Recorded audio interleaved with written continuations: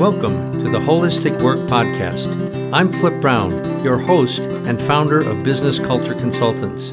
The mission of this podcast is to bring together individuals who want work to work well, who strive for a balanced and resilient lifestyle, and who have a commitment to social, economic, climate, and racial justice. Feel free to check out the whole series along with other resources at businesscultureconsultants.com. Thanks for finding your way here. This episode is titled, Help! I Need Somebody, Not Just Anybody. Well, you know where I got that from.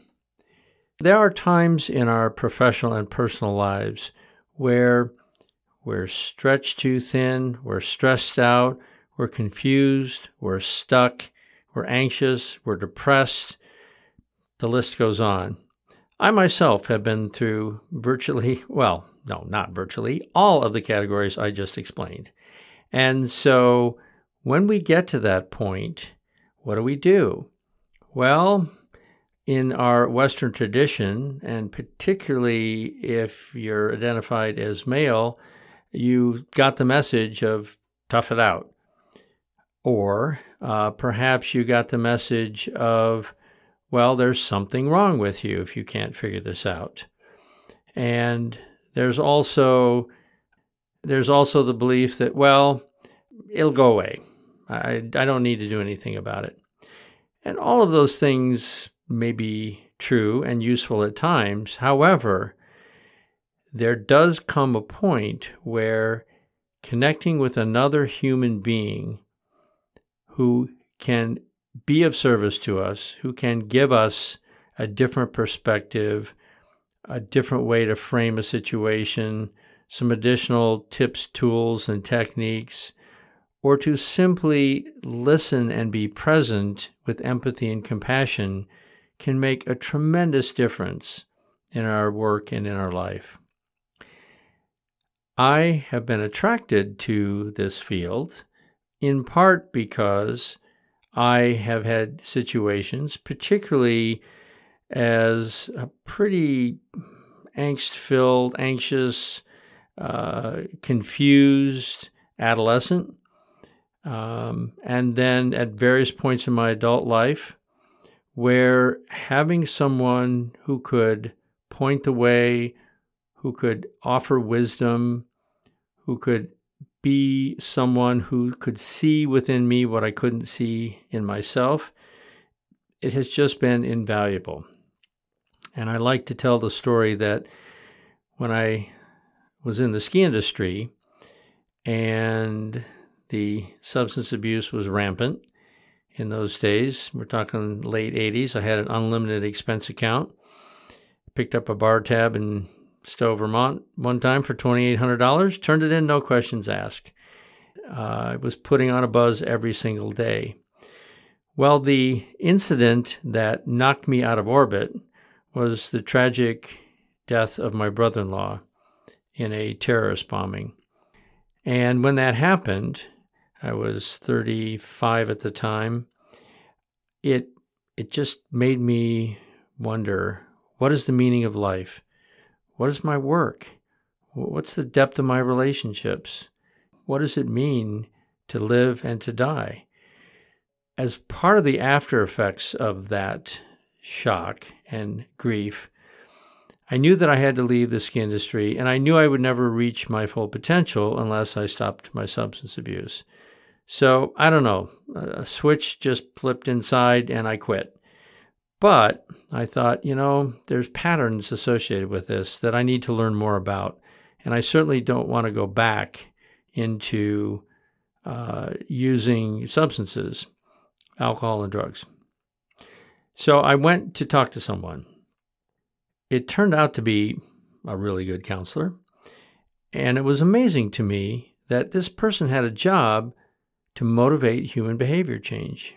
I knew that this existed, but I had never experienced it.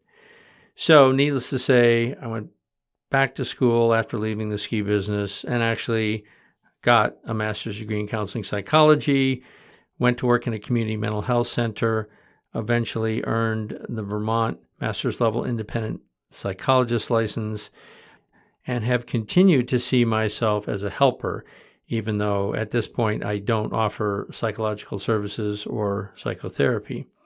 So I'm fascinated about the difference between friend, peer, mentor, coach, and counselor. Friends are great. I have some that if the phone rang at 3 o'clock in the morning, I would not hesitate to answer the phone. If they needed me to come where they were, even if I had to get on an airplane, I have friends at that level. It's interesting how with certain friends, we're more comfortable talking about certain topics. But the idea is that it is a reciprocal relationship where we have a genuine interest in the other person's well-being, and there is some mutuality. When I think of peer, I think of someone who generally identify through work or similar interests. So, for example, the guys in my rock and roll band are both friends and peers. They're certainly not coaches or counselors, but having peers in the workplace is very important, particularly having peers outside of the company that you work in, because they will have both empathy for your current situation, and they will also have a different perspective based on their setting and their experience. Peers generally are not someone who we take our most profound or our deepest personal issues to. Peers are people that we talk about what works and what doesn't work. And peers can also be, like friends, helpful in terms of venting. Now, I always do make a distinction with the people I work with between venting and complaining, because venting means that once the steam has escaped, there's no residue and there's no need to necessarily do anything different. Complaining, on the other hand, has the risk of becoming chronic, both about the current situation at hand or just as a way of being. We don't really like to hang out with complainers all the time. And a complaint is basically saying, I don't like this, I don't feel good about it, and there's nothing I can do about it. It's this other person or other entity or someone else is, quote, making me feel this way, even though that's one of the most inaccurate phrases in the English language, because no one can make us feel anything. We are responsible for our own emotional reactions and responses. Peers are important because it reduces the loneliness of whatever position we have at work. Mentors are people who impart wisdom to us, in my experience. And what's cool these days, of course, it used to be that mentorship was primarily a function of an age differential. However, today, I'm delighted that I am mentored by people who may be half my age, and they may be mentoring me around certain aspects of technology. They may be mentoring me they may help me go deeper in terms of racial justice, economic and gender equity, and workplace inclusion. So a mentor is someone who gives freely without any expectation of return. It's generally the mentor imparts upon the mentee, and the mentor also has a sense of what I would call healthy detachment in terms of if the guidance or experience sharing doesn't work for the recipient, well, the mentor did the best that they could. And it was offered in a spirit of selflessness, because mentors with egos, we have some other name for those, although I can't think of it in the moment. It is also rewarding when people look to us as mentors, because it provides an opportunity for us to help another human being. The whole field of coaching and what it means to be a coach has certainly exploded in the last 20 years. There are business coaches, executive coaches, life coaches, many different categories. In a way that I think has some real pluses and minuses, there are varying degrees of accreditation and professional identity in the coaching profession. So even though I am not a credentialed coach, by virtue of the fact that I have been trained in patterns of cognition and behavior, I understand a fair amount about how people show up in the workplace, and I can adapt some of the techniques of what we would call the psychotherapy process to coaching without doing therapy. I consider myself to be a qualified coach, and in fact have been doing that for over 20 years.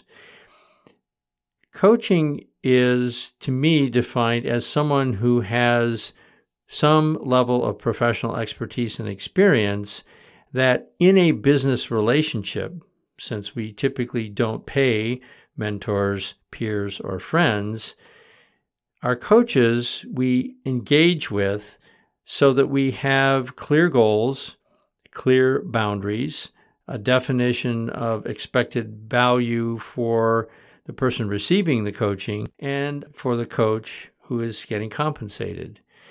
These are business relationships, unless we're in the field of sports, but we're talking here about work.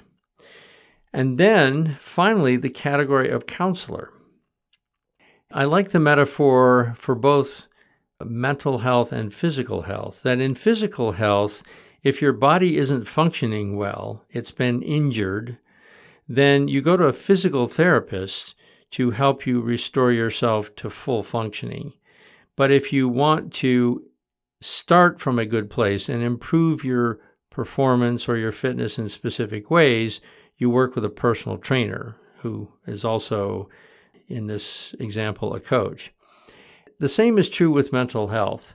If you have certain patterns of not functioning well because either you have unresolved psychological issues or there's been some sort of trauma that hasn't been fully worked through, then at times it may be difficult to reach your full potential in the workplace and in interpersonal relationships without understanding how to restore your full psychological functioning. It's interesting that in Greek mythology, psyche was a synonym for soul. And so another way of looking at psychology is soulology. The stigma that still exists around seeing a counselor is real. I remember when I was the executive director of the Employee Assistance Program at our local community mental health center, and I would go into the workplace to talk about our services, which consisted of immediate access and short-term counseling for any individual or organizational stress factor. And I would ask people, if you were born in Vermont, if you didn't hear this statement growing up, I'll have to give you a small prize. If you grew up somewhere else, like when I grew up in Michigan, there was an equivalent. But the statement here in Vermont was, if you don't stop acting crazy, they're going to send you to Waterbury. Because Waterbury was where the state mental hospital was, where they literally locked people up who they deemed to be insane. Now, there's a whole inhuman history of how we dealt with that. But that stigma still can exist in terms of, I don't want someone to think I'm crazy. I don't want to be involuntarily committed, even though it's completely irrational. You know, people will think that I don't have it together if I go see a therapist or a counselor. Virtually all of the successful business people that I know and have worked with have gone through some period of therapy.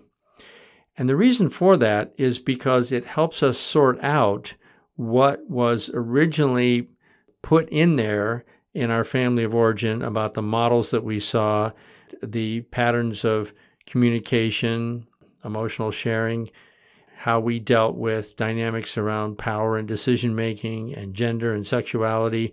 There's a lot of stuff in there.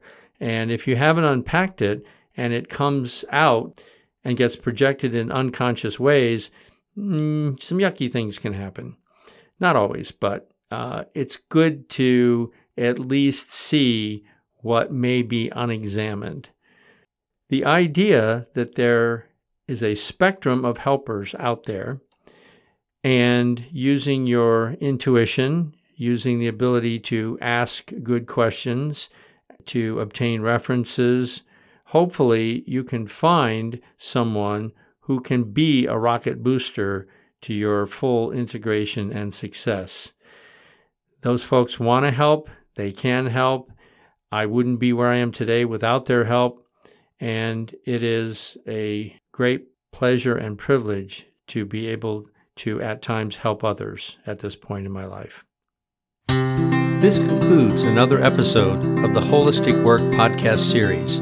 If you're interested in this and other archived podcasts, they are available wherever you get your podcasts or at businesscultureconsultants.com. You're also welcome to email me at flip.brown@icloud.com. This has been a production of Business Culture Consultants at Star Farm Studios in Burlington, Vermont. And thanks for tuning in. I'm Flip Brown, and may your awesome potential continue to unfold at work, in your life, and through your positive contributions to the world. Until the next time we cast another pod, be safe and strong.